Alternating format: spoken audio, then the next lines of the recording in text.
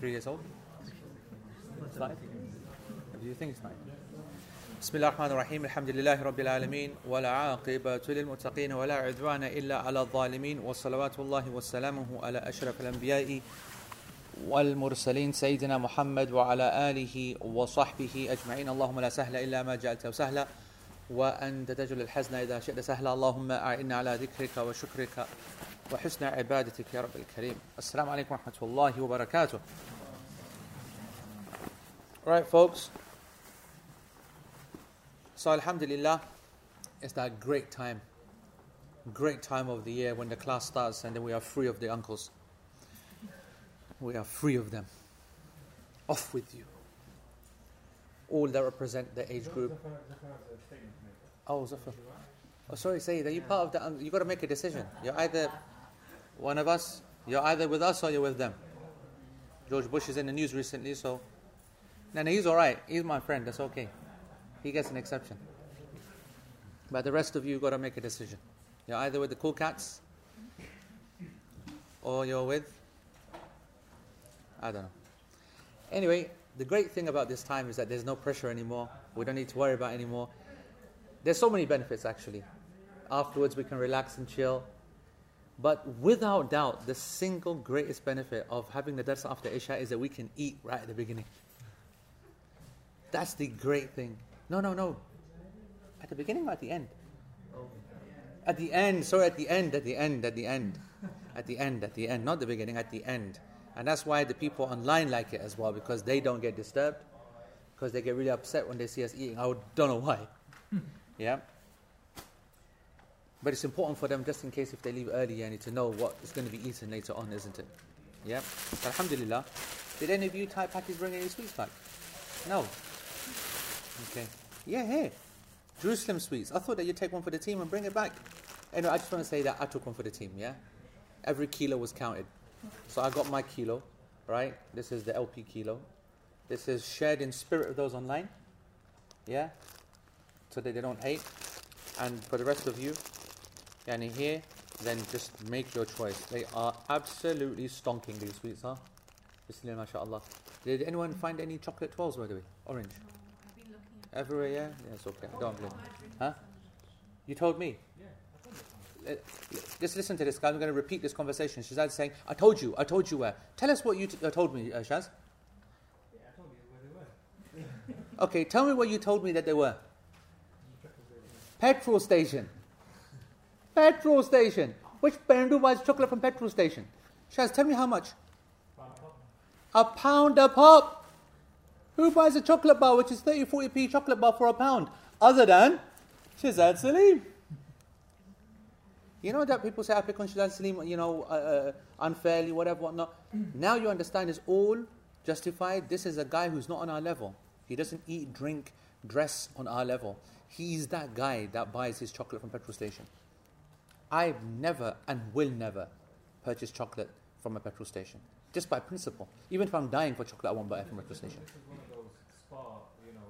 No, don't try to blag it like it's one of those convenience stroke petrol. It's a petrol station. Bro, the proof is that it's £1. I don't care if it's Bro, if it was anything other than a petrol station, it wouldn't be charging you £1 for a chocolate bar. Hands up? Anybody? Why are we not all in agreement on this point? Alright. I don't think you're not in the mood for sweets. Oh well, never mind. So then you won't miss the chocolate orange brownies that have been made for us here as well, alhamdulillah. And these tissues that have been used for individual servings are just going to have to be used for individual repeated servings to myself. Right. So that's fine as well. If you guys want to be all miserable on the side of the losers, like Shazad Salim, then stay on that side. Right. So alhamdulillah, we had a great trip to Al-Aqsa last week. Alhamdulillah. And we even had a lesson there as well. Alhamdulillah, we did it outside as well. And I checked the recording, it wasn't that bad. Although that light at the behind the head was super mega irritating. And that didn't go down well. We need to rethink that one. But other than the light, it was alright. And it was nice and short and sweet and everything. And that's the danger of the post-Isha lessons, is that they can drag on if I'm not kept under control. So let's make sure that our discipline is there and that I don't start talking about how much we hate Liverpool and their supporters. And Yeah, I think Monty, he just sends me the most utter dross every single day. Yeah, I mean, I realized that I was cussing my United fans because their only semblance of joy left in this miserable world is basically, saying that Liverpool haven't won the title, yeah? And that's the best is then to get excited by the deficiency of others. Then I realize now why my United fans do that. It's because the Liverpool fans are so flipping petty. Every single day, who's at the wheel? Yeah, your dad's at the wheel. We're so happy. And Lolly's this, and we're all going to die, and, all this nonsense. And to be honest, I've become numb. I've become numb to the extent that I even considered becoming a Liverpool fan myself. To just drop those, jump the sinking ship. Right, folks. Bismillah. We are going to start, at the exact part that we stopped at was, we went into detail talking about how do we understand from hadith when is a dua or dhikr meant to be done in the salah at the end, or when can the end mean after the salah. This word dubur in Arabic, it refers to the backside, the behind, the tail, the end, the after. All of this is part of parcel of the word definition. So how is it that when a hadith is stated that the Prophet ﷺ used to say something, X, Y, Z at the dubur of the salah, how do we determine whether that's the end part of the prayer before you make the taslim or after the taslim? And basically after a long discussion, we identified a couple of factors. Number one, that anything which is a form of dhikr, then that goes after the salah. And that anything which is a dua, a request from Allah subhanahu wa ta'ala, a dua, which even though from a category form is a form of dhikr, every dua is a form of dhikr, because dhikr is anything which is said wanting reward from Allah subhanahu wa ta'ala in the Arabic language in a form which is ibadah. Remember that dhikr is very, very broad, very general. So dua is a form of dhikr. But dua is a specific form of dhikr, and that should be restricted to before taslim. After the tashahhud, at-tahiyatu lillah, after durood sharif, Allahumma salli ala Muhammad, before taslim is assalamu alaikum wa rahmatullah, in that final period, that is the part of where you make dua. And Nabi sallallahu alayhi wa sallam said, then let him make dua for whatever he wishes, whatever dua he wishes. And so our author, bring up the text, Lala. We are on the bottom of 203 of Sharh al-Mumti', and in this text we are reading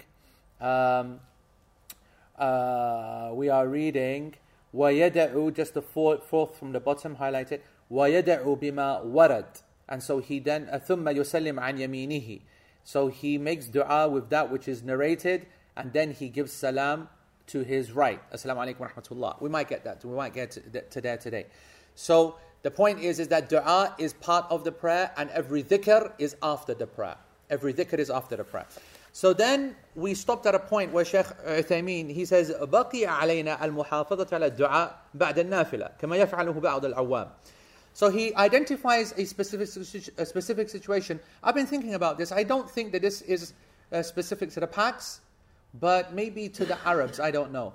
The one thing that we know that is specific actually to the general laity, basic Muslims, is this insistence on making dua after salah. Dua after salah. And I mean formally now. So, lift the hands and then getting to the zone, and then whatever you've been told, oh Allah forgive me, forgive my mom, my dad, forgive my teachers, forgive my, whatever. Now, question, do the Paks do this after Nafil prayer? After Sunnah prayer? After every prayer? No, it's not. After Fard. It's only very rare would you see the Pak kind of community, meaning Bengalis, Asians, Indians, whatever, do it after Sunnah and Nafil prayer. Agreed? This, I think, is a more Arab thing. And even amongst the Arabs, it's rare.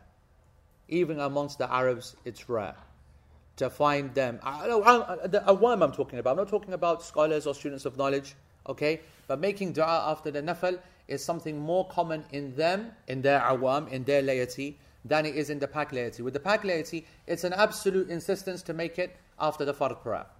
Okay, so let's discuss this point in principle. The truth is that what Shaykh Uthaymeen says, and I'm going to literally translate what he says, and then you then start applying it. He goes, the only remaining matter that we have about dua and the end of the prayer and before the prayer and everything, and we've already stated that dua should be done before you say salam, and that afterwards is dhikr, it's not really dua. The only thing that remaining that we need to deal with are those people who insist on making dua even after the nafil prayer or sunnah prayer, and they are so strict on that that even sometimes the prayer is being established, meaning the iqamah is going off for the fard prayer, so they're already in the masjid and they're making dua. Okay, and he finishes his, so again, Allahu Akbar, Allahu Akbar, Ashhadu an la ilaha illallah, and then Imam will say, the person who's praying nafil prayer, he will give salam. So now he should stand up, isn't it? And before he stands up, he lifts his hands to quickly make the dua, because got to complete the prayer. For him in his mind, or her in her mind, the dua is so essential as part of the prayer process that if it's not done there and then I can't even be free to stand up to pray the obligatory prayer. Meaning that the dua is seen as an essential part of the prayer, even though it's done after the, just like the niyyah. Just like you see people, they stand, and we know the niyyah is a condition, we covered all of that, but they believe that it's so important to say as well, to actually read out. So you'll see them, the awam, the laity, they'll stand in position, and they'll even have their hands, on the way up, and they're saying it, and they kind of, you can see them articulating it. I'm standing here like this, and I'm praying with 4 rak'ah, in front of the Kaaba, Allahu Akbar. Yeah? They see it as essential, and so it has to be done in that way, in that manner. If it doesn't, and that's why when you say to them, hey, you don't need to do a verbal niyyah, they're like in a state of complete, breakdown, mental breakdown, like, oh my God, how is that possibly a prayer if I don't even say that? Likewise, if you were to say, right, get up and don't make the dua, it's something which is very, very difficult for them because they see it as part and parcel of the prayer. And he goes, and then he goes, you see them, they'll wipe their face and they'll stand up and then they'll pray. They are sticking to that so much at the top of page 204, so much that they consider it to be wajib, obligatory, or something super close to that. And there is absolutely no doubt that this is baseless. This is a baseless action. Okay? And it's very important for the students of knowledge to remind this to the people, gently, because that which people are very much used to and become a habit, they find it very difficult to leave, and they get very emotionally attached to it. So people have to be very careful in how you advise them. Lakin, you'll find that most of the people that are involved in this, they are asking about the issue of, is it allowed to raise the hands in dua? And the issue is nothing to do about the raising of the hands in dua. It's about whether dua should be made repeatedly in this place. Wa alaikum salam wa rahmatullahi wa barakatuh.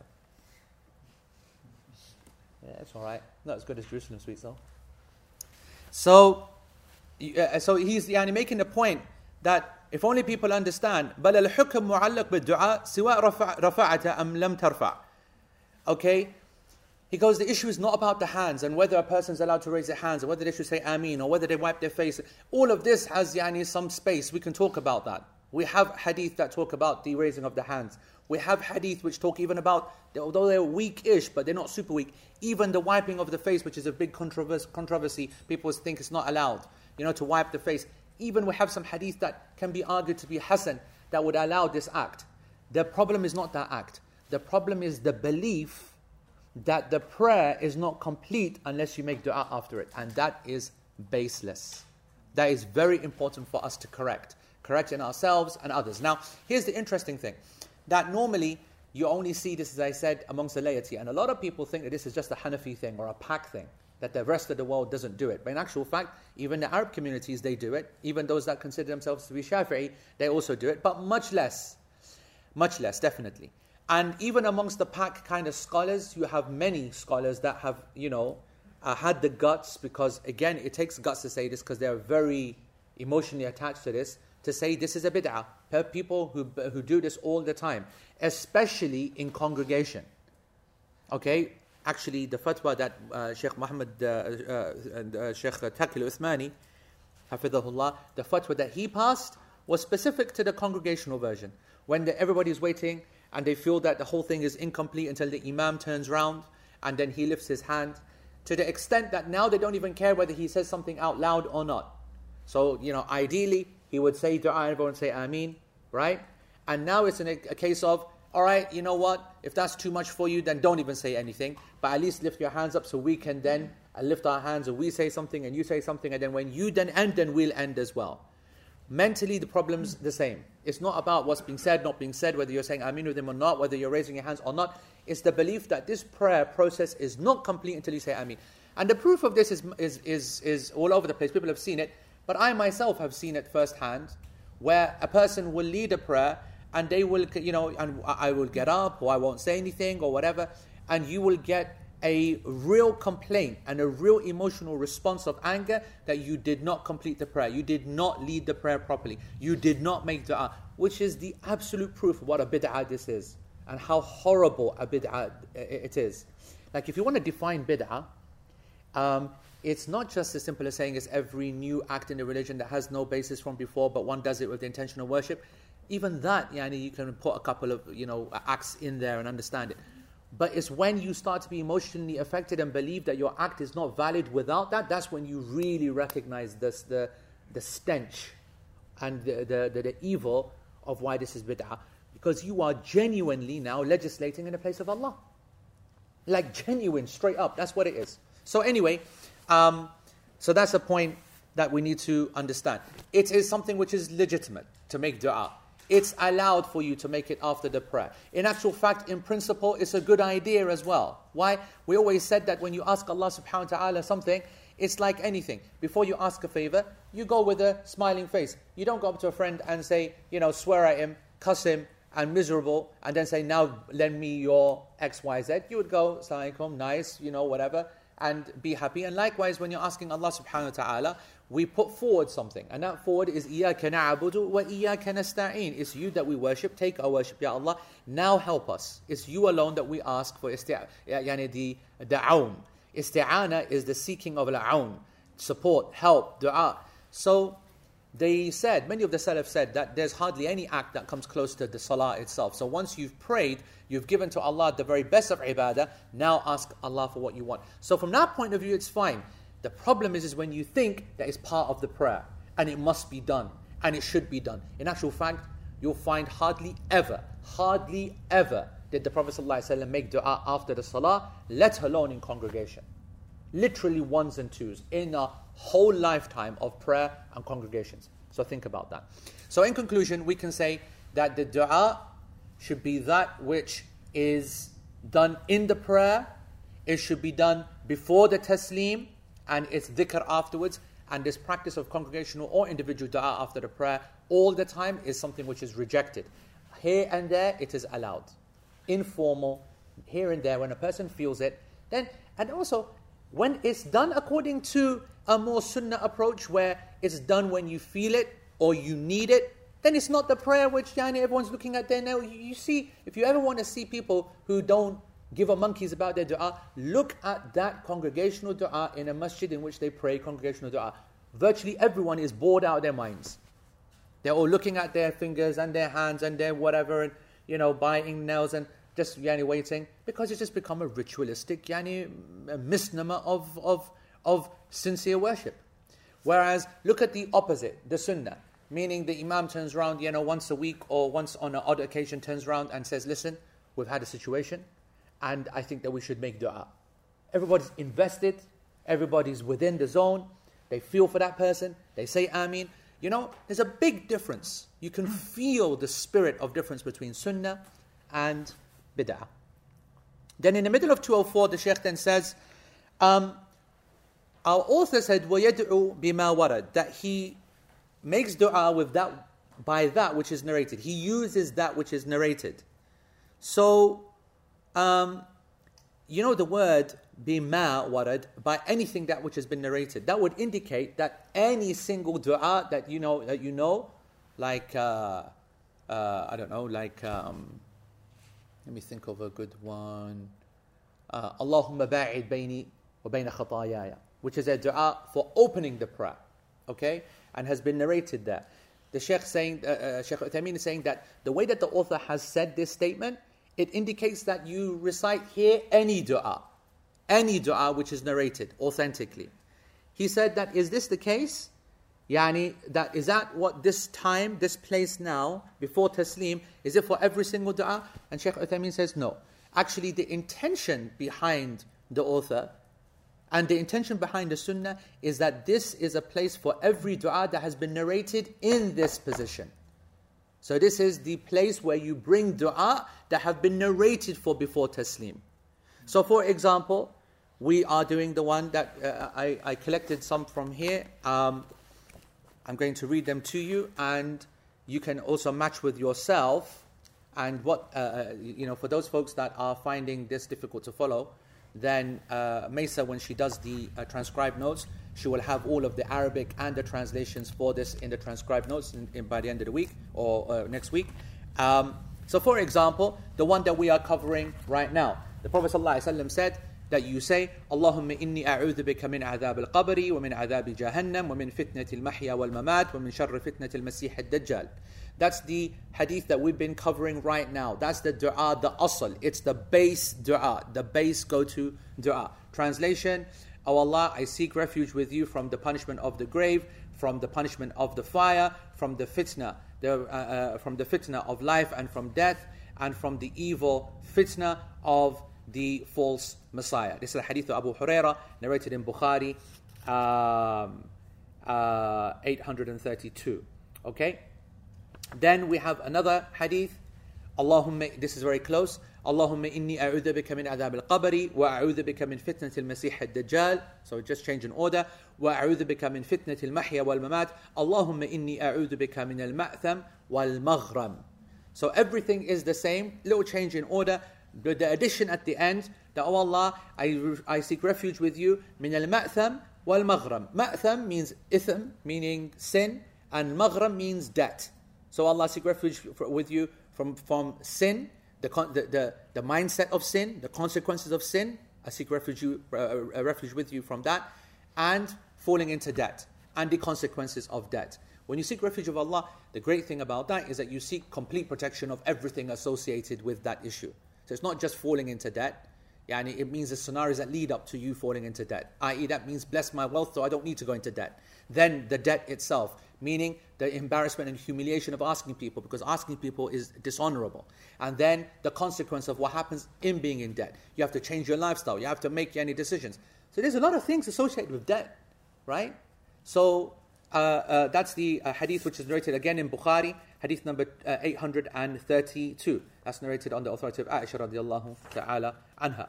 And then we have the main one. I think we mentioned this as well. Allahumma inni zalamtu nafsi dhulman kathira wa la yaghfiru adh-dhunub illa ant faghfir li maghfiratan min indik warhamni innaka anta al-ghafurur rahim. Oh Allah, I have wronged my soul in a huge way. I've wronged myself in a huge way, and no one forgives the sins except you, Ya Allah. So forgive me or grant me your forgiveness and have mercy on me, and indeed you are the all-forgiving, the all-merciful. This is a hadith of Abdullah bin Amr, and this is narrated by Bukhari as well, 7,387. These are all dua that you should know, and that you should use all, or use some, or alternate between. This is the point that the author is making. وَيَدْعُ بِمَا وَرَدْ means that you use those du'as which have been narrated specifically for this place, to be used in this part of the salah. The other one. اللهم اغفر لي ما قدمت وما أخرت وما أسررت وما أعلنت وما أسرفت وما أنت أعلم به مني أنت المقدم وأنت المؤخر لا إله إلا أنت. This hadith is narrated by Imam Muslim, hadith number 771. Oh Allah, forgive me the sins that I have put forth, وَمَا أَخَرْتْ, and the ibadah that I have delayed. This is my interpretation of this. Okay, there are differences on how it's understood. Literally translated, by the way, oh Allah, forgive me for that which has gone forth, and that which has been delayed. Okay? The only way that I can read this is, oh Allah, forgive me for the sins that I have put forth, and forgive me for the ibadah that has been delayed, that which I have concealed from sin, that which I have done openly from sin, that which I have gone to excess in, وَمَا أَسْرَفْتُ, israf. And that وَمَا أَنْتَ أَعْلَمُ بِهِ مِنِّي, and that which I don't even know about, but you certainly know about.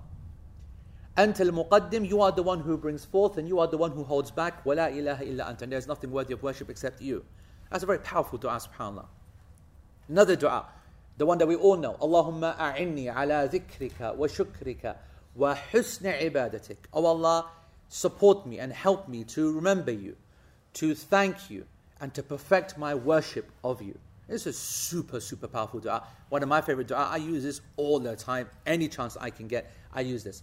Now, here we're talking about that very point. This is actually narrated. This is probably the most controversial of all of the dua that we're talking about in terms of where does it go. Half the scholars say it's the end of the prayer. Half of them say it's part of your dhikr after it.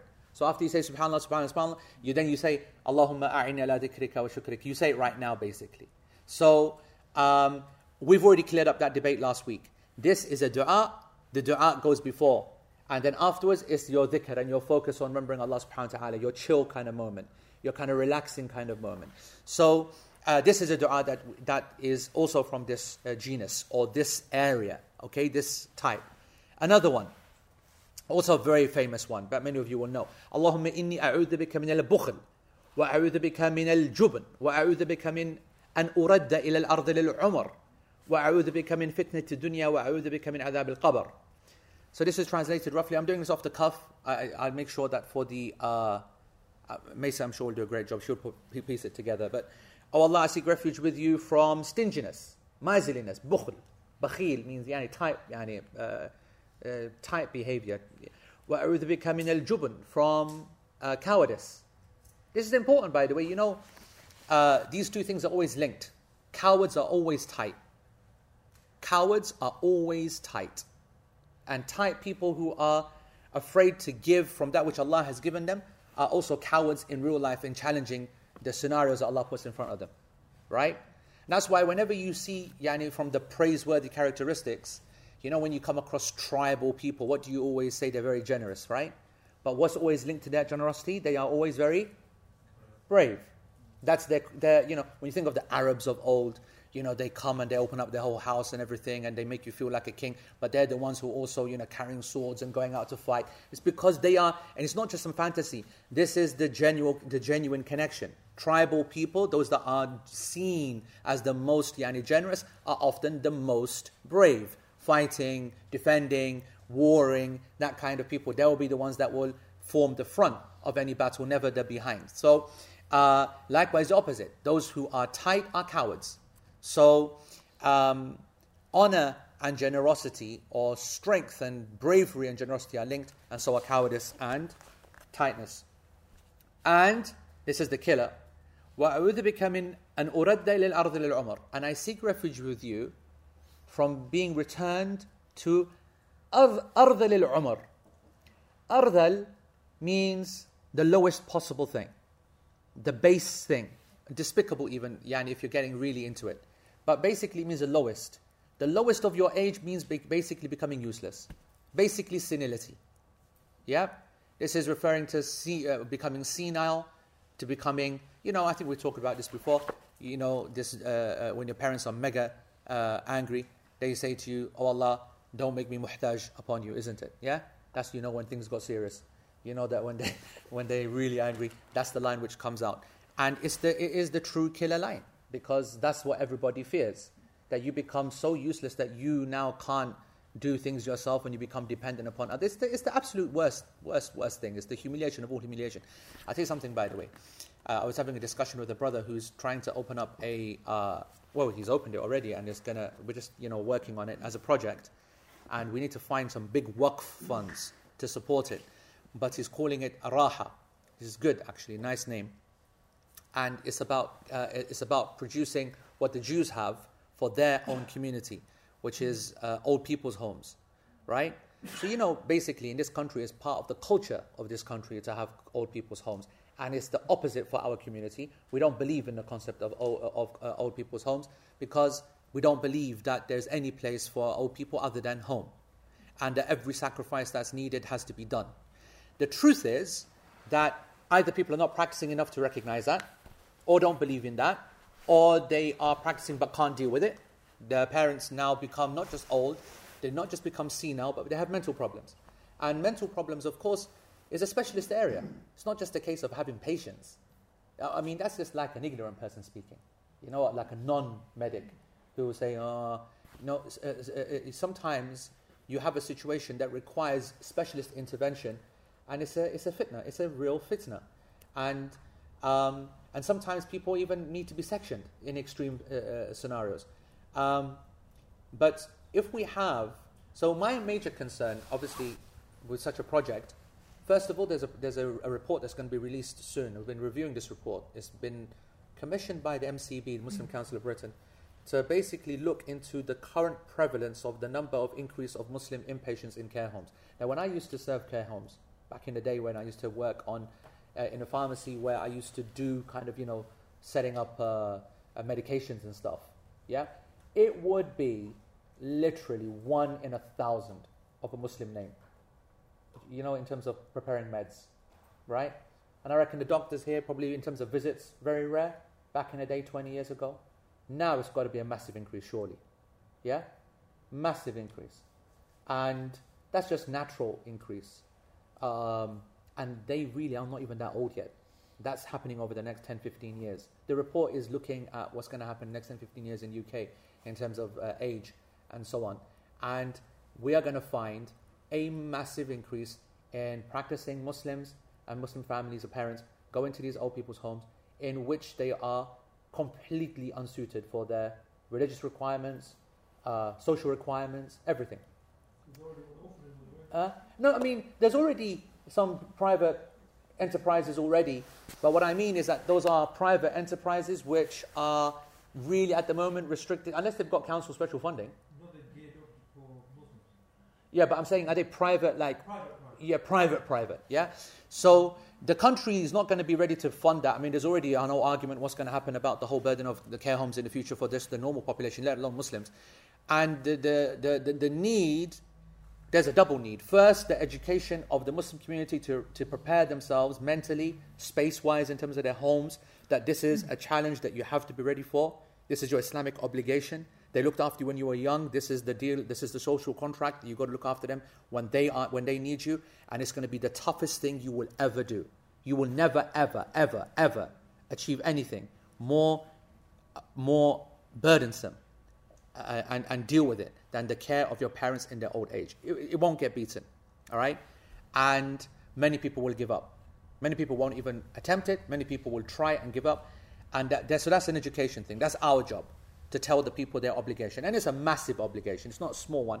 It's from the key obligations. Birrul Walidain is what we made our teeth on in Manchester in terms of teaching Al-Adab al-Mufrad, the chapter of parents, all the rest of it. I can speak about that until I die, right? It's something which is so obligatory that it's just untrue. That is the primary responsibility. And then, when in the genuine cases they can't handle it, now we have to have some kind of system to help do it. So there's some big thinking Muslims out there that are looking forward, and they are setting up the organizations to prepare for these homes, but they're going to need big funds, and it's got to be in a continuous basis. So they're looking for big waqf funds. And by that I mean, you see, at the moment, if you look at, everyone's looking at this all the time. I like the idea people think I'm worth 1 million. I can also sit on a chair and make myself increase in value. Don't worry, okay? I'm not cheap like that. But, these kind of projects are all based upon, creative, clever ways of trying to motivate people to pay, for things when they happen. And that's not how a community survives or thrives. There's got to be funding in advance. You've got to be supporting institutions in advance. And the only way that happens is with funds and invested funds.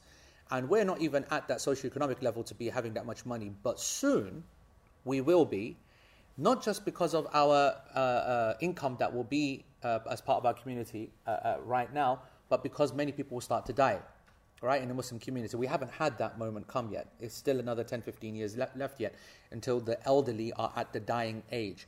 At that stage, the big difference, the big game changer is going to be that when people now start to do their wasiyah, they're leaving to charity of their 20-30%, which is an obligation you have to do, okay? Well, according to some scholars, some said it's a sunnah, but most people will do that, okay? Where's all that money going to go?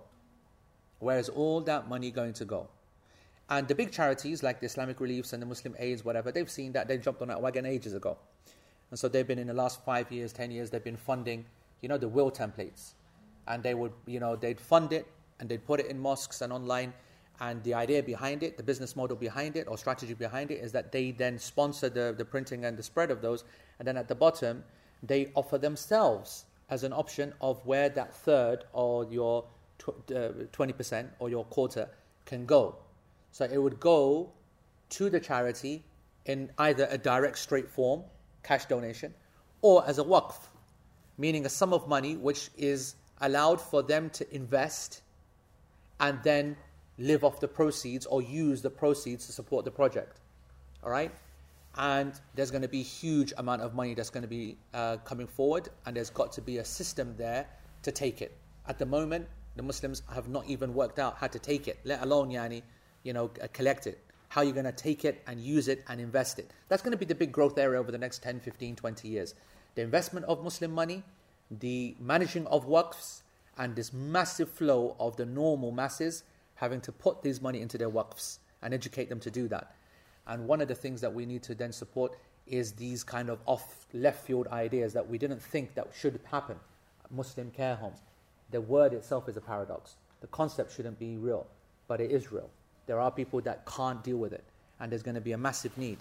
And Nabi Sallallahu Alaihi Wasallam, what they said in one of the great blessings, and I've been making this dua for ages. I mean, it's not a good dua because mum and dad get really freaked out. But Nabi Sallallahu Alaihi Wasallam being taken at 63 is a blessing.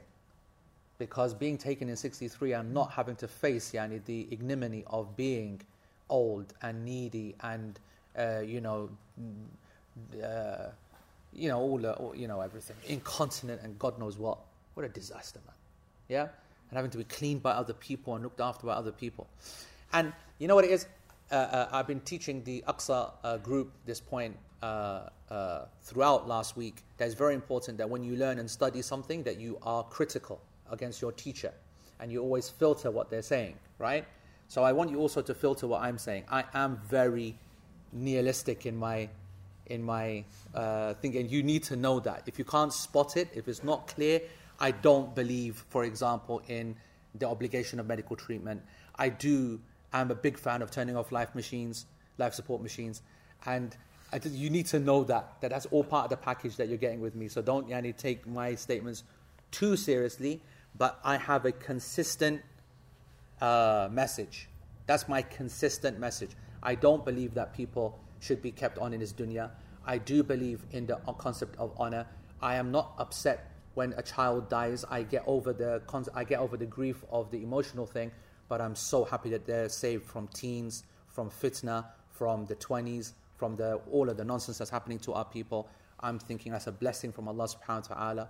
I do believe that a person dying in their old age, saving the children, all of the headache and the hassle, is a blessing as well if that person died upon guidance and good deeds. And that's not the nicest thing that you can say, especially when people have lost someone, but it is what it is. I guess as they say, you're only tested when it happens to your own. Then you know if you're genuine or not. But at least I can speak a good game at the moment when it's not there, isn't it? Yeah? Let's see in real time. But this is a very important point, that the Prophet ﷺ did not want to taste or see senility. Now, does that mean, therefore, that senility is a disaster or not? Does this indicate that we should not be looking to prolong life? Someone like me will use that. Someone like you should be saying, hold on, that's going a bit too far. You get what I'm trying to say? So be aware to critically analyze where your teacher is making his arguments. I'm very comfortable. This helps me fine. I'm like, you know what it is? Just get out there and just get the job done. All right. Anyway. Right. And then I seek refuge with you from the fitna of dunya and the fitna of adhab al-qabr. This hadith is narrated by Imam al-Bukhari, hadith number 2822. Okay? What else do we have? Allahumma inni as'aluka al-jannah wa a'udhu bika min an-nar. The shortest and the simplest. And also super authentic. Hadith narrated by Bukhari 1338 and Muslim 2870. Oh Allah, I ask you for Jannah and I seek refuge with you from the fire. Then we have another one. Okay, these are the main ones, all right? Another three left. Allahumma bi'ilmika al-ghayb. وقدرتك على الخلق أحيني ما علمت الحياة خيرا لي وتوفني إذا علمت الوفاة خيرا لي اللهم إني أسألك خشيتك في الغيب والشهادة وأسألك كلمة الحق في الرضا والغضب وأسألك القصد في الغنى والفقر وأسألك نعيما لا ينفد وأسألك قرة عين لا تنقطع وأسألك الرضا بعد القضاء وأسألك برد العيش بعد الموت وأسألك لذة النظر إلى وجهك والشوق إلى لقائك في غير ضراء مضرة ولا فتنة مضلة اللهم زينا بزينة الإيمان وجعلنا هداة مهتدين. So this is one of the longer dua. Oh Allah, with the knowledge, with your knowledge of the unseen and with your power over all of creation, let me live or give me life as long as you know that life is better for me. Like keep me alive if that's what's better for me. And take me back to you if death is better for me. I ask you, Ya Allah, for the ability to fear you in private and in public. I ask you, Ya Allah, that I am able to speak the word of truth whilst things are calm and whilst angry. يعني في الرضا والغضب, يعني whilst everything is like normal and when situation is not so normal. I ask you to make me القصد في الغنى والفقر, يعني be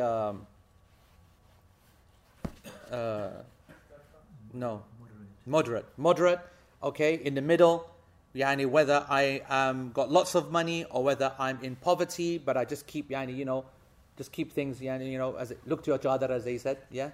Is that what they say? How do they say that? Translation?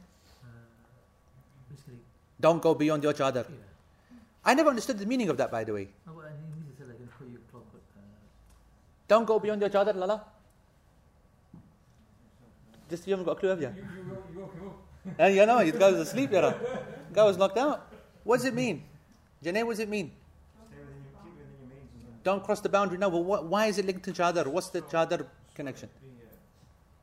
My own kind of interpretation is that your chadar is what you're wearing, isn't it? Yeah? So you're going to step out and expose yourself, aren't you? No, I think it's to do with just putting child on the floor and you lie down there. It needs to be at your side or something like that. It can't be. That it's got to be your chadar so that when you lay down on it, it's got to be your size. I think Chief said, what do Bajis know? I don't know, I've got no idea. But anyway, that statement. Anyway,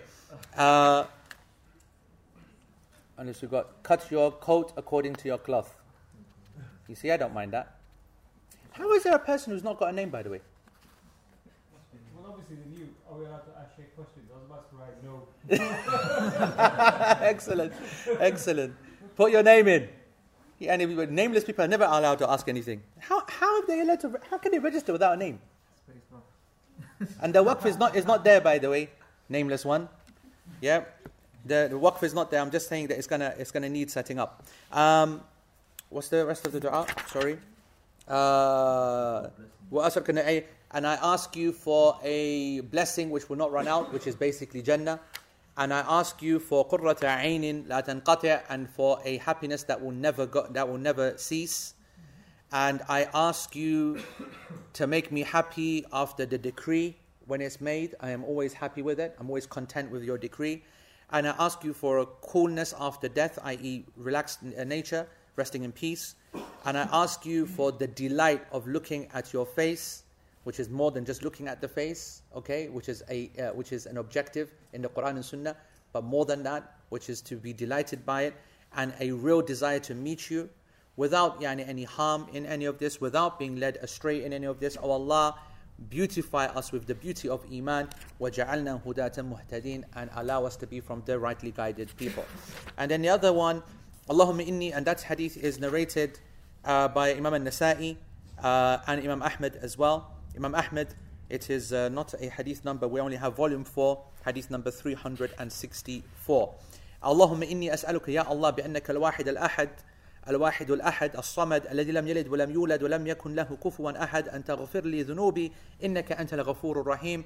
Oh Allah, I ask you, Ya Allah, because you are the one, the unique, the self-sufficient, As-Samad, the one who is not begotten and the one who does not beget and does not have any partner unto like him, that you forgive me my sin, because indeed you are the forgiving, the merciful. Hadith narrated by Imam al-Nasa'i and again Imam Ahmad as well, chapter 4, hadith number 238. And then the last final two that are used, at least here, and I don't think there's any, well, I'll mention one or two others as well. اللهم إني أسألك بأن لك الحمد لا إله إلا أنت وحدك لا شريك لك المنان يا بديع السماوات والأرض يا ذا الجلال والإكرام يا حي يا قيوم إني أسألك الجنة وأعوذ بك من النار. This is the hadith of Anas ibn Malik radiallahu anhu. He said that, oh Allah, I ask you بأن لك الحمد, by virtue that all praise is to you alone. There is nothing worthy of worship except you. You are unique, you have no partner, you are the giver of all that which is good. Al-Mannan, O the originator of the samawat wal-ard, O the owner of all honor and majesty, O ever-living, Ya Qayyum, that which everything is established by. I ask you for Al-Jannah and I seek refuge with you from the fire. This hadith is narrated by the Imams of the Sunan and specifically by Ibn Majah, 3858. All these hadith are sahih. And the last one, اللهم إني أسألك بأني أشهد أنك أنت الله لا إله إلا أنت الأحد الصمد الذي لم يلد ولم يولد ولم يكن له كفوا أحد. Oh Allah, I ask you, by virtue of the fact that I bear witness that you alone are Allah, and that there is nothing worthy of worship except you. You are the one, the unique and the self-sufficient, the one who is not begotten, the one who does not beget, and the one who does not have any equal to him. One of the interesting things about these last set of dua, this one is, by the way, narrated by Imam Abu Dawood, 1493. The key thing here, all these hadith are authentic. The key thing here is nearly in every single dua, you see tawassul. Tawassul is a misunderstood concept. It's the idea of making, tawassul is what? Yani, intercession. Not intercession. Is this tawassul? Yani, not intercession. No, tawassul is when you are, it's not intercession at all. It's tawassul is when you know, thingy, what do they call it in Arabic, man? When you're getting help. Where you been, Mu'min, man? Come on, speak to me. Like you ask for an intermediary. Yeah, an intervention. An intervention, someone to intervene for you. What did I call it again? Wasta, you mean? Yeah, wasta, yeah, that's the word I was looking for, wasta, yeah. So, what is the whole process of the wasta? That's only if it's your family, man. What if it's not family? Sources, contact. Can you get nepotism on non-family members? Yeah. It's a criminal offence.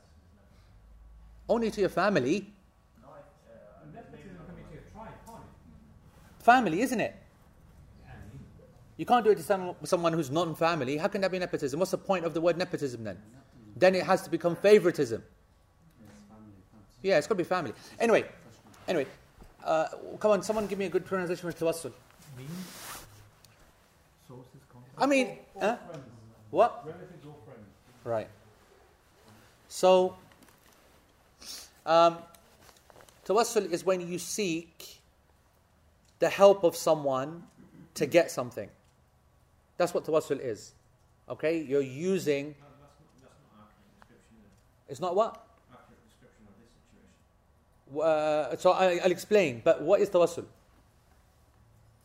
It's not leverage. No. It's using something... I want to try and explain to you generic... Well, it's not intercession. That's why I said to you, it's not intercession. Or it's another person interceding on your behalf. That's what tawassul is. It's not love. Can I use What is it then? sources or means? That person not. If I say, by the virtue of Allah, can I have this? Yes. But that person is not asking for this. So They think, that's what... exactly, but that's what they think. no. Yeah. Oh yeah. Even dead people forget the Prophet. Yeah, exactly. Why do you think... No, you're saying that Allah, because the Prophet is who he is, Yes. and give me that, whatever I'm asking for. Yes. So we don't think that.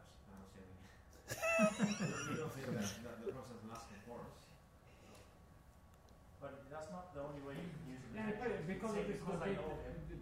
the thing is, Yeah, but that's his point. His point is not that the Prophet ﷺ is going to ask for me. That would be asking the Prophet. You're going to use it in connection to. Exactly that, all right? So when we talk about tawassul, the immediate imagination goes to the haram part, right? Which is that people go to a grave and they ask the inhabitant of the grave that, listen, you know, or they ask by the virtue of the person who's in the grave, or the virtue of the... Yeah, the virtue of, you know, by the virtue of the Prophet ﷺ, because of his status, or because of whatever. And listen, this is an issue of aqidah, and it's a big issue, but let me summarize it quite simply by saying that it is not permissible to make tawassul by the dead. But when a person's alive, it's allowed to do that. Okay? And even then, it's not sunnah. Even then, it's not sunnah. So, for example, someone is a pious man, and you go to that person and you say, Ya Allah, yani, by virtue of me knowing this person. Right? Or you're going up to that person and saying, yani, asking that person to ask for you. You mean the person's active involvement or not? Yeah. So let's keep involvement to a minimum, right? Or no involvement. Just you. The point I'm making is that not going direct. That's the point. Why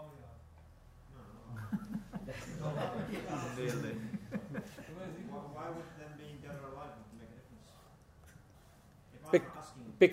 Because when a person has passed, their status is now not in your hands. Sinful, not sinful, what they are, what you can judge, what not, and so on and so forth. The issue is, as you said, it's not about them being responsive or not. It's about putting an intermediary in between. Yep, asking.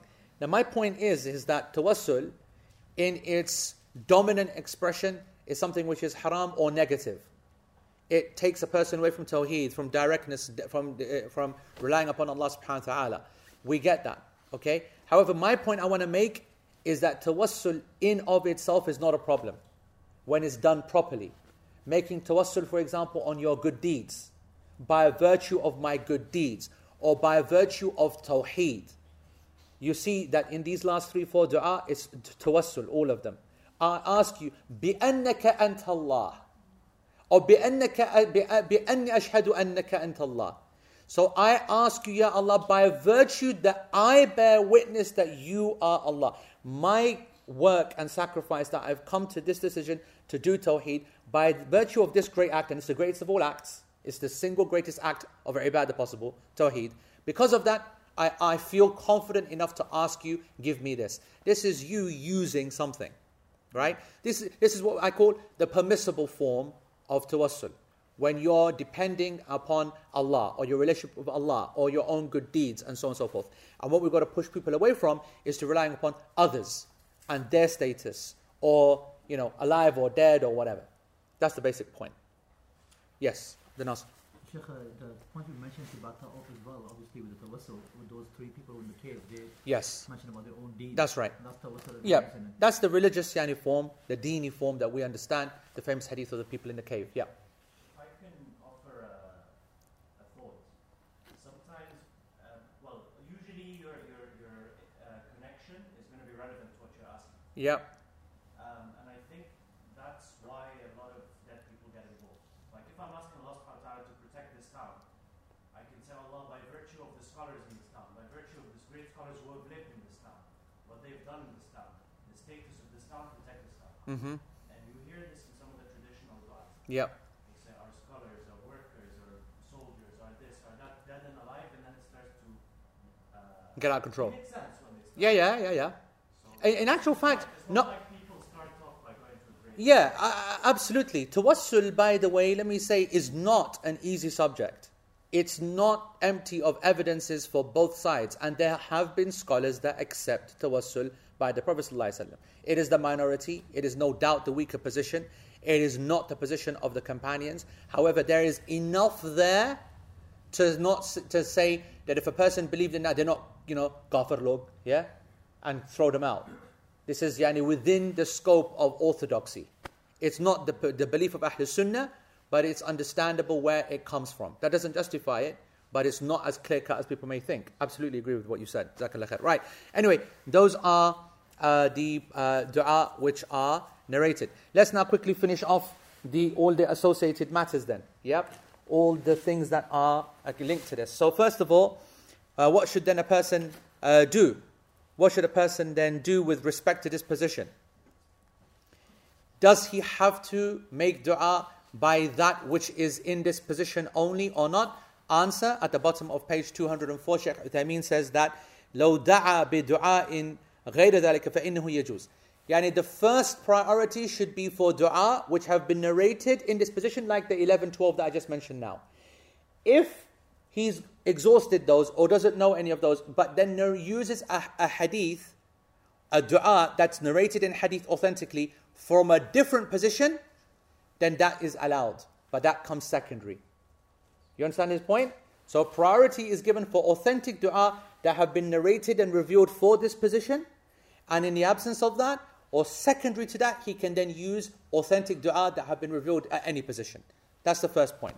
The second point is the dua that are to be narrated, that are to be used, which are narrated, only to be on the type of dua that should be used here, or can any dua be used? So for example, the first discussion that we just had is whether it's been narrated about this position or another position. Now, we're going to assume that both of those dua, by the way, what do you think is the type of dua that you make in this position before taslim? What is its subject? What's the subject of the dua, usually? What's the commonality of the dua? Protection of, or its general area of life? The hereafter. Okay? The hereafter is the genus. If you're going to put it into categories, then all of the dua that are used in this position before taslim are all to do with the hereafter. Is that clear? Now, if we have an authentic dua for the hereafter that's only said at the beginning of the prayer, that's what the author is suggesting. That you only are allowed to use dua which are about the hereafter. You should start off with dua that are narrated authentically on the hereafter, that are for this position. And then you are allowed to use authentic dua that are about the hereafter from another position. That's a secondary thing. We want to question that. Is that the case? Does it have to be about the hereafter? Our argument is that no, it doesn't need to be about the hereafter. Yani for it to just be about the akhirah and not about the dunya would go against the principles of dua. And Nabi sallallahu alaihi wasallam said, let him ask whatever he wants from dua. Why would a person in salah not just go absolutely one time for every dua that they can think of? So, in actual fact, I want to go further and say that even though it is a focus point, no doubt, that in this position when you do focus on the akhirah, you do focus on Jannah and an-nar, okay? That's definitely a focal point.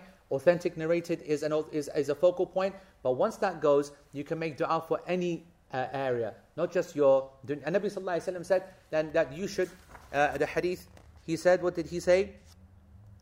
He said, sallallahu alaihi wasallam, what did I have here?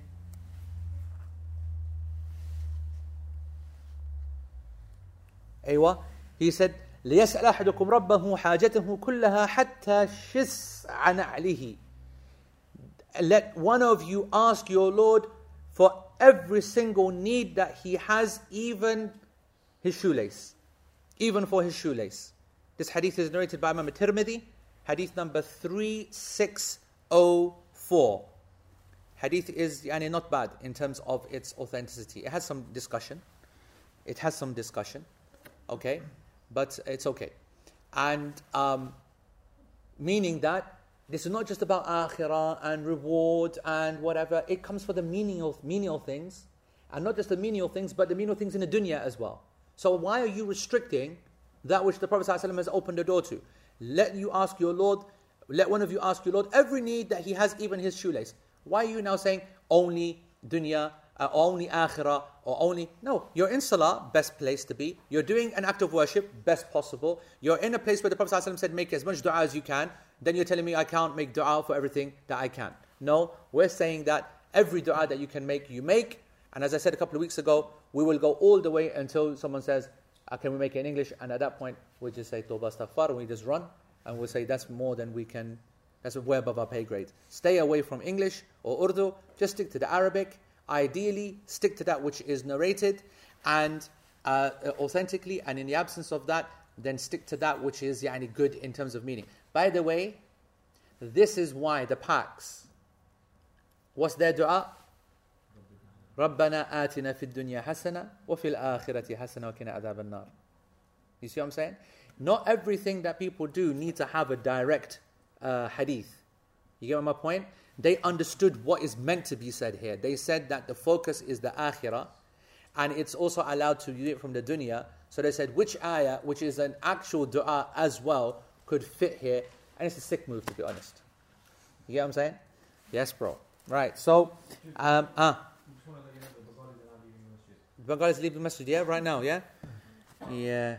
Do you even know the name of that masjid? That's why I know you're a blagger. There's no one that sent you any message. There's no one... Shah Jalal Masjid. Astaghfirullah. I'm telling you it's not. You racist Paki. Shah Jahan. Shah Jahan. There's never been a Bengali masjid called Shah Jahan. Shah Jahan is the Indian woman. Isn't it? Yeah. What do you get Shah Jahan for? What do you know? Your knowledge of the Bengalis is rubbish. Astaghfirullah. Unbelievable. But it probably is Shah Jalal Masjid. It probably is. But it's not. I'm sure it's called like City Mile End Mosque or something. I do remember reading it from the guy. Who? Didn't he say Edgware Road Masjid? He did. Edgware Road. What you got to say now, you Paggy?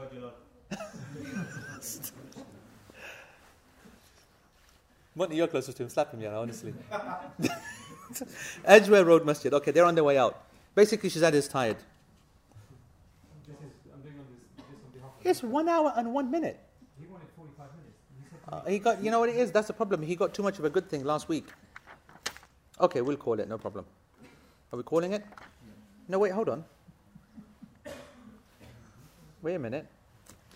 by the way, we agreed 1 hour and then you can do questions. All right, you know what? Let's at least get to this. I need the taslim. It's only one page. All right, what does he also say? So anyway, we've said you can say any dua that you want, yeah?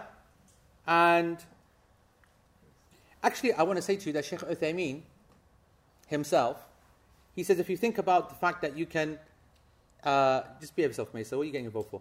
Right? If a person is focusing on the akhirah, which we know, and the Prophet ﷺ has said that let him make any dua even to his dunya, Shaykh Uthaymeen then says, so the correct position without any doubt, bila shak, is that he should make dua after tashahhud for whatever he wants from the khair of the dunya wal akhirah, and all of that is combined in the statement رَبَّنَا آتِنَا فِي الدُّنْيَا حَسَنَةً وَفِي الْآخِرَةِ حَسَنَةً وَقِنَا عَذَابَ النَّارِ. You sick guy. فَإِنَّ هَذِهِ جَامِعَةٌ لِخَيْرِ الدُّنْيَا وَالْآخِرَةِ. This is the perfect combination of all the khair of the dunya wal akhirah. So those packages, you keep on going. So the last 3 months of today, It's a good summary, yeah? It takes time to get to the truth. Right. Next question is, هل يجوز الدعاء is it allowed to make dua for a specific person in the dua? Yes, the answer is that you can, because the Prophet ﷺ made dua for certain people, and he also made dua against people. Allahumma shdud wat'ataka wa wat'ataka ala al-mudar. Ala mudar. Allahumma anzil alayhim sineen Yusuf, or sineen ka sineen Yusuf. So he really attacked the people, the tribe of Mudar. He said that, oh Allah, make their situation incredibly difficult. Oh Allah, send upon them the years of Yusuf, meaning famine. Oh Allah, anjal mustad'afin wal mu'mineen. That's hadith Sahih al-Bukhari. Oh Allah, save the weak from the believers. So these are specific people. He made dua for different tribes as well. So it's allowed. Then Shaykh says, what about speaking in the more emotional type of dua? So for example, I've been promoting this a lot, especially those who come to trips with us, okay? Because most of those trips are normally ibadah, places where you make dua. So I've been telling people that you should speak to Allah and learn how to speak to Allah, openly. And, sometimes you have a conversation with Allah subhanahu wa ta'ala, and that's from the most powerful of dua. So we're used to that. Just like I just said, Allahumma inni as'aluka bi'annaka anta Allah. That's a very powerful dua. Oh Allah, I ask you by virtue of the fact that you are Allah. That's a direct, you really feel that. So, the extension is, can you make dua for other people in the same way? So for example, I'll give you an example which is very common among students when they're reading. So I'll be reading, like Shaykh Uthaymeen gives an example here where he says, for example, غفر الله لك يا شيخ الإسلام ابن تيمية. Okay? May Allah forgive you, O Ibn Taymiyyah. So this might sound strange, but you know when you're reading and you read something that blows your mind, that is our expression. You know, oh Allah give you Jannah, Ya Ibn Taymiyyah. Ya, oh Allah give you Jannah, Ya Uthaymeen. Ya Allah give you Jannah, Ya Shaykh. So you say it, right? The person's passed away, and it's like, you know, they're blown your mind, you just read a point, you make dua for them there and then. So this is a common way. Is it permissible to do that in the prayer? Because if we're accepting this is a powerful form of dua, why not in the prayer? The reason why a number of scholars said that no, this invalidates your prayer is because they said that this is a form of speech. And it is, isn't it? So a number of scholars, they said that this is a form of speech, and speech invalidates the prayer, so we know that. Shaykh Uthaymeen says, في نفسي شيء. I'm not feeling comfortable with this kind of idea. He basically says that there's not a single person on the planet that when they're in the prayer and they make this dua, that they are visualizing that person in front of them and speaking to them directly as if they're there, which is what these scholars are saying, that when you say that, غفر الله لك يا فلان, that when you say that, may Allah forgive you so and so, that when you're in the prayer, you're saying it as if you're speaking. Your intention is, oh Allah, forgive Ibn Taymiyyah. Oh Allah, you know what I'm saying? So Shaykh Uthaymeen says, that's what I believe. He says, that's what I believe. So the ones that said they invalidate, they say Allahumma qir Ibn Taymiyyah. No, so they will say, they would say, put it into the third person and you're safe. That's okay. And actually what Shaykh Uthaymeen says, I prefer that you do that as well to remove doubt. Because there is doubt in my heart. I don't feel comfortable with their istidlal, with the way they come to this. I think it's permissible. But you know what? Why get into that headache? When you're in the prayer, always speak in the third person. Don't speak in the direct. Yeah? Is there an exception to this? Assalamu alayka ayyuhan nabiyyu. Right? In the same dua, we speak directly to the Prophet. So the Prophet ﷺ is an exception and Allah is an exception. Allah is always an exception in dua. So in the prayer, the two exceptions are Allah and His Messenger, but otherwise, don't use the direct, only use the third person. And that, folks, you'll be delighted to hear, is the end of the lesson. And we'll now do questions from anybody here and then online. Whilst we're doing online, let's start opening these ones up. Yallah. Open it up, boys and girls. And you guys don't, you get first dibs at these, but don't get greedy, okay? This is asl mal, okay? Farah, catch. Good job. All right. So send those round, and then thingy. These, I'm afraid that, people didn't really show the love that was needed, and I don't think they deserve that. I'll choose some khas people at the end. Right, come on, let's have some questions, Lala. Asma, did you actually write on the portal? Did you just literally... She did, yeah? You lazy packy. Unbelievable. You're sitting right there and you took up our bandwidth. Bro, did you see me look at it? But now, and does it give any benefit now? And if you had put your hand up and said, beseech, implore, petition, it would have helped, isn't it? Petition. I aspire to be healthy. Yeah, okay, well done. Give her a blue Peter badge. Right. Oh, this is Asl Mad. Just 1 second, Lala. Man's busy at the moment, okay? Priorities. In terms of dua before saying salam, can we make whatever dua we want? Yes, you can. Yes, you can. And forgive my... yeah. Forget your in-laws. Yeah. Carry on. All right, this will go. Bismillah. With regards to Allah subhanahu wa ta'ala saying, وَاسْتَغْفِرْ لِذَنْبِكَ وَالْمُؤْمِنِينَ وَالْمُؤْمِنَاتِ. So talking about specifically believers. Oh, that is good. That is so good. And other ayat mention about asking Allah subhanahu wa ta'ala, commanding believer to ask forgiveness for the people. And then we have the dua, the hadith you mentioned, you can ask anything from Allah subhanahu wa ta'ala, even shoelaces for example. Yep. And in this position, ask whatever you want to Allah subhanahu wa ta'ala. So if you would put them all together, even directing to a person in that period before Taslim, it shouldn't be a problem based on these three to a hadith and ayah of the Quran? No, because their point is not whether it's permissible or not, it's whether it's permissible in the prayer or not.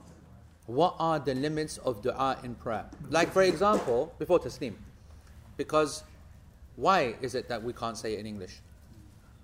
Why are you putting limits? There's got to be limits. And the limits are within the legal realities of the act of worship that you're in. Sulaiman, stay behind.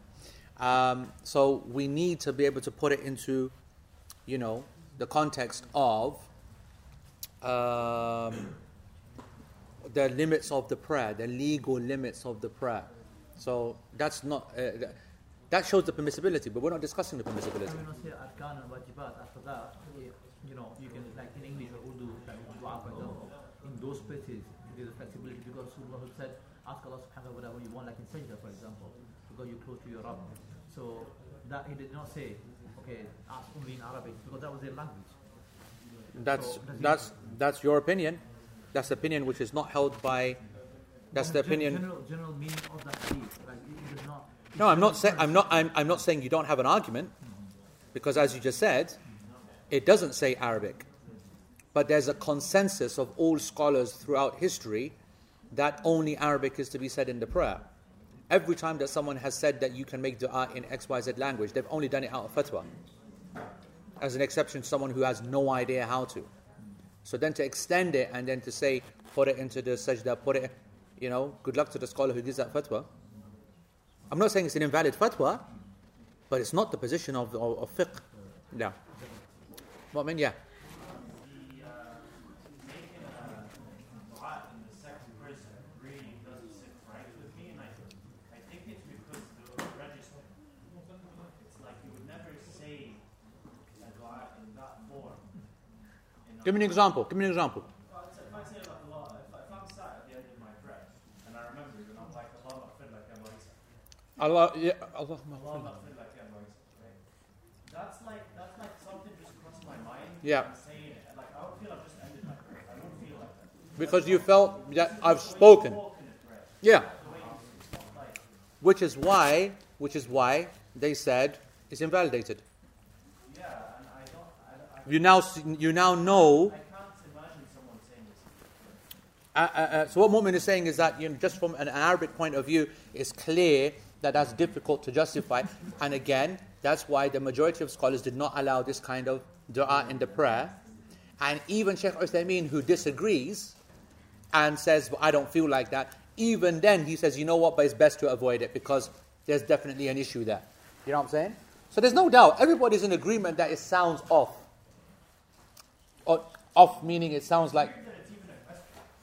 No. I can see the other side. Do you not say that when you are... Let me give you a different example.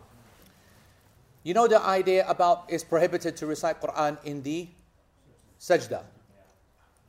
Those who allow it, what do they say? It just comes naturally.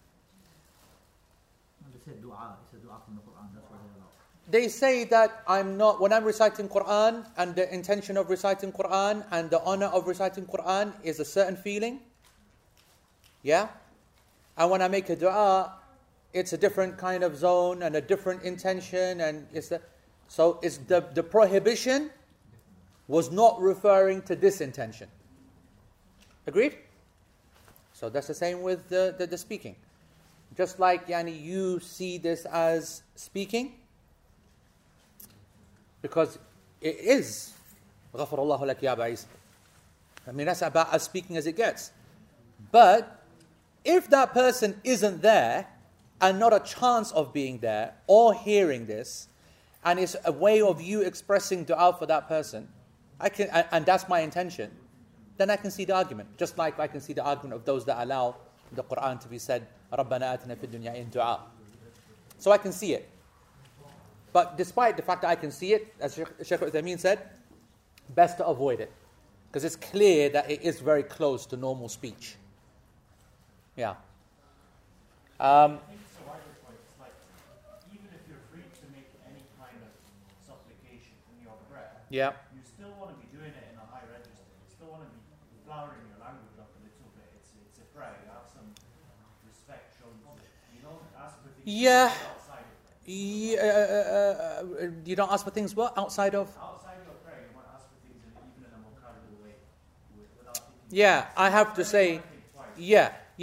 But what you said, which is what Mu'min basically said, is that outside the prayer you might speak in this kind of informal way, first person way, whatever. But Even when you're asking for dua. yeah, even with dua. Whereas in the prayer you feel more formal, right? You give it its weight. You give it its weight. Now, you see this point here that you're making? This is something that I've spent my whole life making this point. And I've realized that it's more an emotional point than a legal one. Not that there's anything wrong in using an emotional point rather than a legal one in this. When we, I'll give you an example. We struggle to make this point about, hey, you've got to have a certain level of decorum in the prayer, and that means don't be busting English in the end of the prayer. Right? Yeah, but Sheikh, you gave the fatwa that it's allowed to make dua in English in your sajda. I'm like, I didn't say that. I'll give it to you in your sunnah prayer. How can you give it to you in sunnah? There's a difference in the weight of the obligatory prayer and the sunnah prayer as evidence from the actions of the Prophet ﷺ. So first of all, there's a concept of weight and gravitas and seriousness, and there's a concept of difference between. So definitely, I want to establish that point, that you've got to recognize that there's weight and seriousness. But at the same time, we can't make it the be-all and end-all. It's an emotional point rather than a legal one. But definitely we can educate people that take the prayer seriously. And we've got to, because like I said, this question wasn't being asked 20 years ago. Can I make dua in English? Right? Or 30 years ago. No, exactly, it would never be even entertained. And then we kind of started to entertain it in the sunnah about 10 years ago. And now people have given the fatwa, Sheikh Kihlan for example, he gave the fatwa to allow it in the obligatory prayer in sajda, in English or Urdu or whatever. And one of his rationales was that people don't even pray sunnah anymore. People are so rubbish that if we took away this one opportunity for them to make dua in their sajda obligatory, then, if we took this away, they won't make dua at all. Because they've completely abandoned nafal. And sunnah, like a normal sunnah of the prayers, they do that only if they get watched by their parents or something. Yeah? So, it's like, I've got to hold on to it. Now, the problem is that once you've opened that door,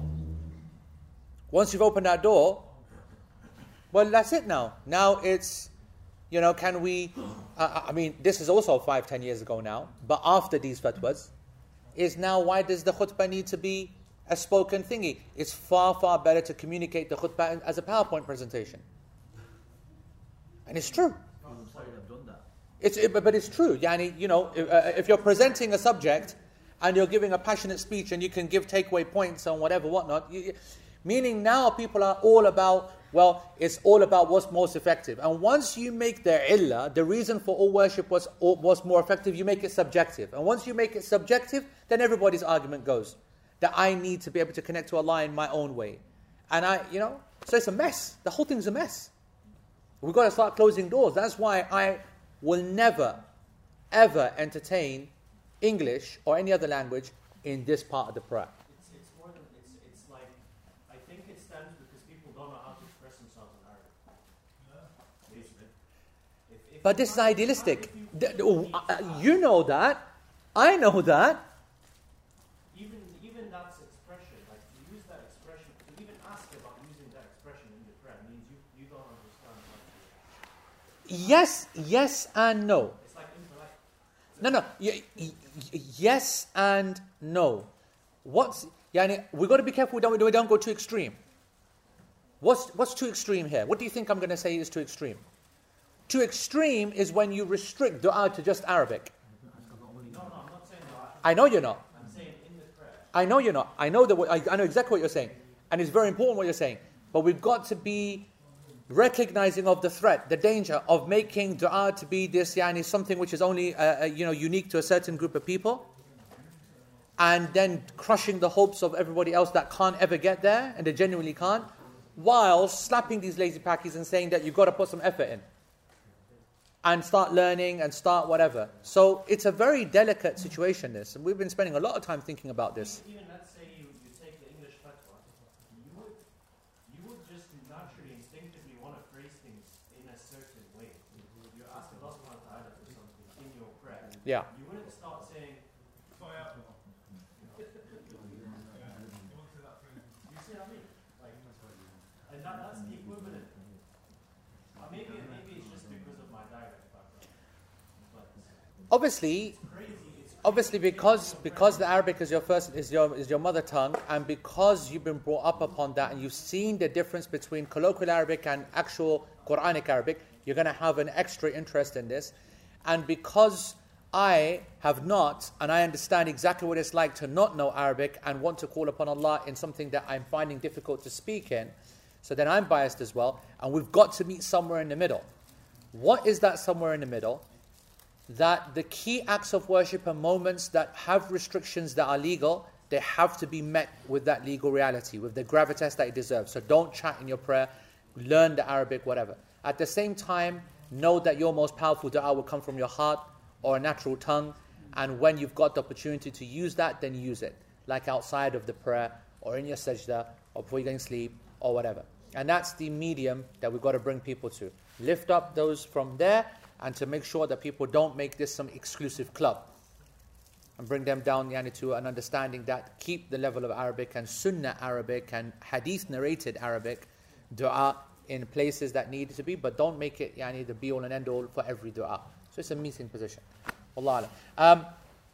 Did the Prophet ﷺ ever make dua in congregation? Yes, he did. Number of circumstances. Number. In istisqa, when people have passed away, when there was a nazila, all over Bukhari and Muslim.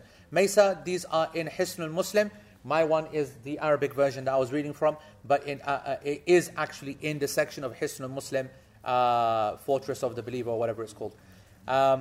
So we cannot use any other dua from Quran or Hadith in this position. No, you can. Who do you find more difficult to converse with, Braillebees or Liverpool fans? That's excellent. That's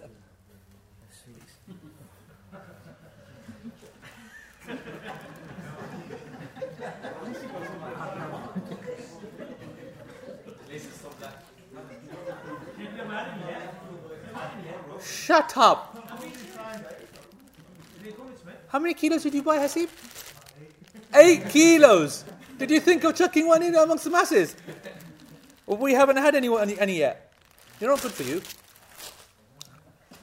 Give it out to my boy over there, because Kamiyani needs some. The guy's been flagging. Listen, Lala. What about all this lot here? Hello.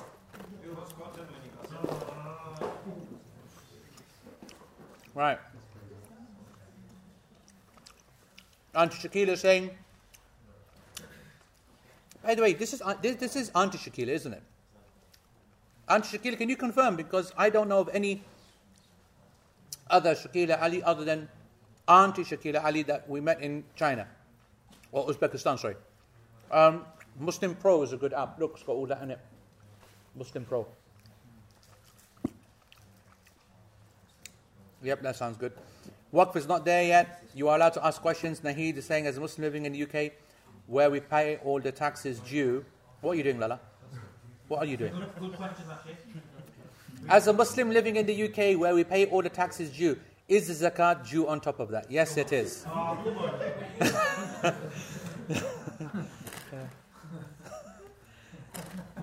That's not for you. You're on a diet. Stop looking at that. Like, you know what? That's going back on. This I'm going to give out to people who engage properly in this class, went to sleep. I'll make that decision afterwards. That's proper asl mal, that is. Bro, I'm not even joking. That's serious behavior. Let's do anything worthwhile for the interest of the. Don't be silly, bro. That's our hiding girl over there. Right. Okay. Sana. Right. Wasila. Arif. Yeah. Okay. That's all done. Oh no. Sorry. Oh wait. With regards to leaving someone on the life support machine, you said your position is to check with doctors. Yep. What did you make of Trenton McKinley, Alabama miracle boy wakes before doctors pull plug? Good on him. What else? What do you want me to make of him? He woke up before the doctors pulled the plug. He smashed it. He proper smashed it. Because I swear I'll be turning that thing off, bro. And say, La ilaha illallah Muhammadur Rasulullah. I'm sorry, Diane, this is not stuff to joke about, by the way, because, you know what I mean, that could be someone's kid here. But I'm just going to say that I would pull out the plug. Bro, I'm not keeping... Listen, let me make it clear. I'm not talking about pulling the plug on someone who's been on it one day. But I'm saying this idea that, you know what, man's going to be there for the next 6 months, or 2 years, or 10 years, costing God knows only 10 grand a day, or whatever it is. How much is it per day? 10 grand a day? 10 grand a bloody day! And what for? I know this is going to get me in trouble, but what for? Someone who's literally a vegetable. Let him go. What do you want to hear anyway? But it's easy to say, bro, when it's not your own. Yara, I don't know what to say, man. May Allah make me strong when it happens to me as well. That's the only thing. Harris, I'm not going to answer that question just because of how much my eyes are hurting from reading shirk and nepotism. Okay, so how dare you, Yani? Just literally, that's just, my head hurts. Literally, Yani, you know, we had an Aqsa Telegram group, have one, and Farah is a school teacher on it. Jazakallah khair. May Allah bless her. Yani, she went through correcting all the people's statements. It was driving me nuts. You know, people using small letters and things. I feel sick, when I see that. You know, it makes me dizzy. And what the hell was that? Nepotism. Nepotism. With an A. Right, come on, go thingy. Right. Is the dua at the end of the prayer has to be recited? Yes, has to be recited, Majid. Has to be. Everything in the prayer has to be recited, articulated. Okay? We covered it about 5-6 months ago. If one has a need but not the Arabic vocab to express it, can one take a moment to ask with the heart only? Yes, because the heart and what it speaks does not invalidate the prayer. But the dua is an act of worship, and everything that you add to an act of worship that makes it more effort, more real, you get more reward for it. So even, I want you to know, that as a bare minimum, a dua said from your heart is accepted. It's accepted. But if you want it to be proper accepted, then it should be done with the tongue, articulated, Arabic if possible, that which is narrated if possible, in the best times if possible. And I've spoken so much about this issue, man, so much. Heart only, or what the heck? My goodness, Solange. My goodness. I understood from last week that dua in English in sajda in obligatory is okay as a class opinion. Now, Abdul Hayy, I said that in the obligatory prayer, I'm okay to give it as a fatwa for those people who really desperately need it. I don't like that. I don't do it. But in the sunnah prayer, absolutely no problem. Okay? And how about the various Arabic dialects and slang which most people speak and can use to make the dua from the heart as opposed to memorize fusha dua? So that's not a problem, but in salah we can't be doing that kind of behavior. We should avoid it in salah. What about the tahajjud prayers? Are we allowed to pray in sujood? Yes, we are. Without speaking out aloud, yes, you are, but it is not as effective as speaking with. It is Auntie Shakila. Yes, bro. Yes, bro. MashaAllah. Auntie, it's good to hear from you, man. Good to hear from you. Right. Have you read that one, bro? Can you see the screen?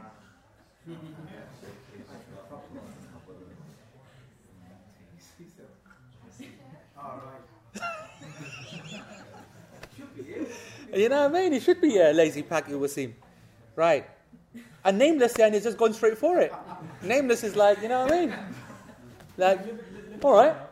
Nameless is like, there's so much fun in this world that even many adults are struggling to keep away from sin and complete their fara'id. In this climate, is it selfish to have your own children when you have serious concerns about the iman before they are even conceived? He doesn't want you to finish the class. Yeah. Nameless is like, you know what I mean? Nameless, get your name on, and then we might answer this next week. What is that? That's a whole class, that is. All right. Alhamdulillah, Shakir, Auntie Shakila, we are very happy to have you. Very happy to have you. Auntie Shakila, mashallah, tabarakallah. Right. We are doing an event on Last Testament on the 15th and the 16th. Okay, so the 15th is in Manchester, evening, 7:30. It's 1 hour long each time. Friday. Friday the 15th of November, 7:30, and bang on start. And then in London on Saturday on the 16th, and the atrium. Just keep an eye on everything. Basically, the adverts will go out For the 15th November in Manchester. in the EIC, 15th of November EIC, and then London at the atrium on the 16th. Okay, guys, Jazakumullah khair. My goodness, 1 hour 30. سبحانك اللهم وبحمدك أشهد أن لا إله إلا أنت وأستغفرك اللهم وأتوب إليك. I told you guys that if we're going to go after Isha, you have to hold me back like I'm a stallion. That's enough. Assalamu alaikum wa rahmatullahi wa barakatuh. Was that